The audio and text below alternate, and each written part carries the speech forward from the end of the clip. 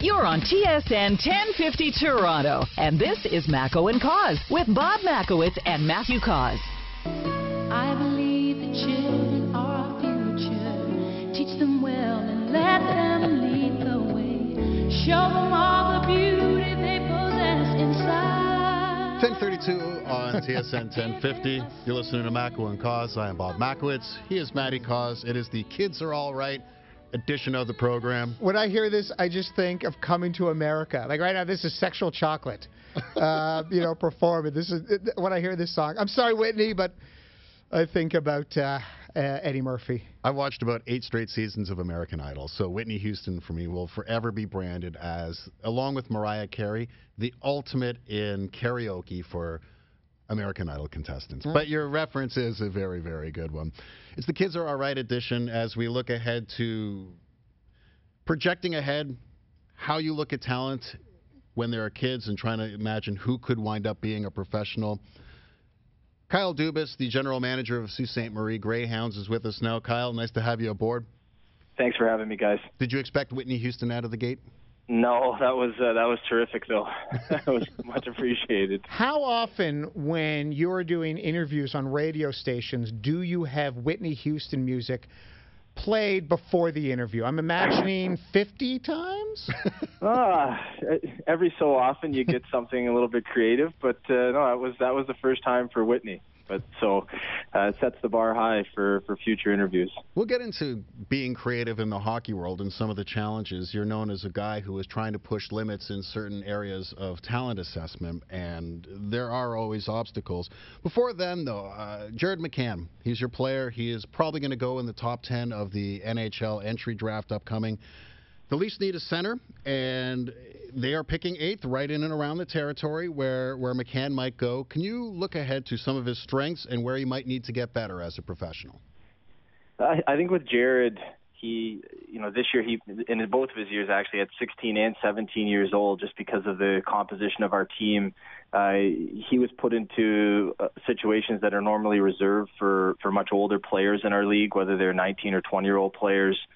Jared had to play, even when he was 16 years old, against the other team's top 6 forward lines. And usually in our division, that was opposing a very, very high-end centerman across from him. And this year, that was the exact same. And he's been able to produce very well. He had 40 points as a 16-year-old, which in the history of our team for forwards, only Wayne Gretzky and Joe Thornton had done before him. And then this year, he produced at about a point per game clip, in spite of playing against very tough competition, and did a very good job driving the puck down to the other team's end of the ice against their good players, which is where you want to be when their best players are on the ice, is in their end, where they're not they can't really threaten to shoot and score on your own net. And Jared thrived in those situations. I think as he's only about 175 pounds now, as he continues to put on weight and get stronger and more forceful and faster. He possesses an elite shot, and all of how responsible he is, all of that I think will correlate well to being a very good NHL player. Kyle Dubas is general manager of the Sault Greyhounds. The NHL is getting younger, and the kids in the OHL keep getting better, and there's a lot of reasons for that. But in your own mind, as you do talent assessment of these kids, what is the single biggest reason why kids seem to be so much better, so much earlier these days? I think it's probably a combination of the level of coaching that they're receiving earlier, the improvement of off-season training programs and specialization of off-season training programs, which are allowing the players to get stronger and physically mature a little bit faster as that industry has really taken off. And I think the other part that's helped is more of a leaning towards putting in younger players in the salary cap era, where a player can come in and you can empower him and he can play big minutes for you. As a young player, he's still good. And if you put him in and he's on an entry-level contract and he's only using up between $575,000 or $1 million of your cap space, you can get good production from there. That's a pretty efficient use of your salary cap, and I think all of those factors combined have led to players being more impactful at the NHL level earlier. Is it a challenge getting them to think the game at the level their bodies can play it? Because physically now they're so much more developed, but you're still talking about young minds who are trying to figure out how to be good hockey players. How do you change your approach when you know your player can do more but doesn't know how to do more yet? I think that in our situation in the Sioux, we're very fortunate to have Sheldon Keefe and Joe Sorrell and AJ McLean on our coaching staff, and every player learns things very differently today. And I think with Sheldon and Joe and AJ, they've done an excellent job of figuring out what's the best way that each player learns, and then individually working with each one of those players and teaching them different tactics and skills, and trying to improve their instincts and senses on the ice to where they can speed up the way that they process the game on the ice, and even really not. I hate using the term simplify things, but just make things more controlled in their game to where you empower them to hold onto the puck and try to teach them to make plays versus getting it and throwing it away, just as a small example inside of one game. But I think as teams and as organizations, we have to continue to improve the way that we're teaching players how to process the game and what are successful tactics today, and make sure that we're getting through to each individual player one-on-one so that they can best process that and put it to use on the ice. Kyle Dubas, the general manager of the Sioux Greyhounds, is on the line with us. And Kyle, I want to talk about hard jobs in hockey. I think being in charge of season tickets for the Florida Panthers would be tricky. I think being the tie wrangler for Brian Burke might not be the most beneficial job to have. And I want to talk about a guy that works for you named Tyson Enfield. I hope I pronounced his last name right. You did. For the Sioux Greyhounds, he is the manager of ticket sales, corporate partnerships, and advanced analytics. Does he have the hardest job in sports? He might be up there. It's a lot of responsibility, and we don't have a huge budget in the Sioux. We have to use it very efficiently, and Tyson was someone that I met in my first summer on the job. I met him at the NHL draft in Minnesota, and he joined us as an intern and scouted for us during the year. He was at Brock University in the sport management program there, and scouted for us for the year, and had a lot of strong investment into analytics in hockey these days. And he interned with us in my second season, and he and I got to work on some analytics projects together. And then we brought him on full time. But in order to make it work budget-wise, he also had to take on the ticket sales portion of the job. And right now he's moving from ticket sales to corporate partnerships. So the ticket sales portion will drop from his title. I'm sure he's appreciative of that. It lets him focus more time on analytics and corporate partnerships, which are more lucrative positions. And but he's done a great job. But the man hours required have been immense over the season. That's for sure. I imagine the owner of the Sioux Greyhounds wants him to focus on corporate partnerships. I imagine yourself, you'd want him to focus more on advanced analytics. I'm not asking you a question because I don't want you to have to answer that to get in trouble with the owner. But we'll stick with the idea of analytics. The past season of the Toronto Maple Leafs, what did that teach you about analytics, advanced, and how we should apply them in terms of how we watch, judge, and assess a hockey team?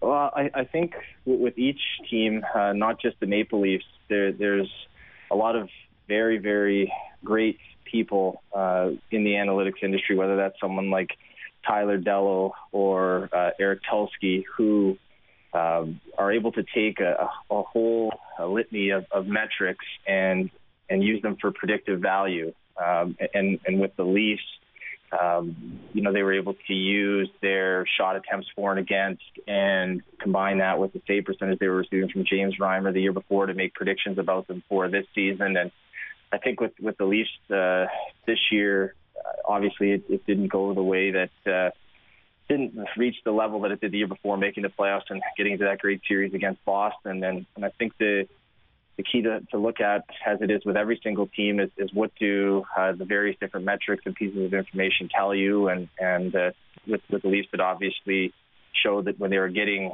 elite level goaltending, they were successful. And when their goaltending even began to move towards just average, they weren't able to sustain their success. It doesn't mean that they won't in the future. interesting to see with Brendan Shanahan in there now. It's going to be very interesting to see what he does and how things may change or stay the same, or whether the group continues to grow and evolve and develop. But they've got some very good players and core pieces there, and great goaltending. I'm excited to see how that situation develops. Kyle, last question for me, and I want to go back to something you said earlier, because Matty brings up advanced stats, and you're known in the hockey world as someone who is in management, who has an open ear to what that community has to say.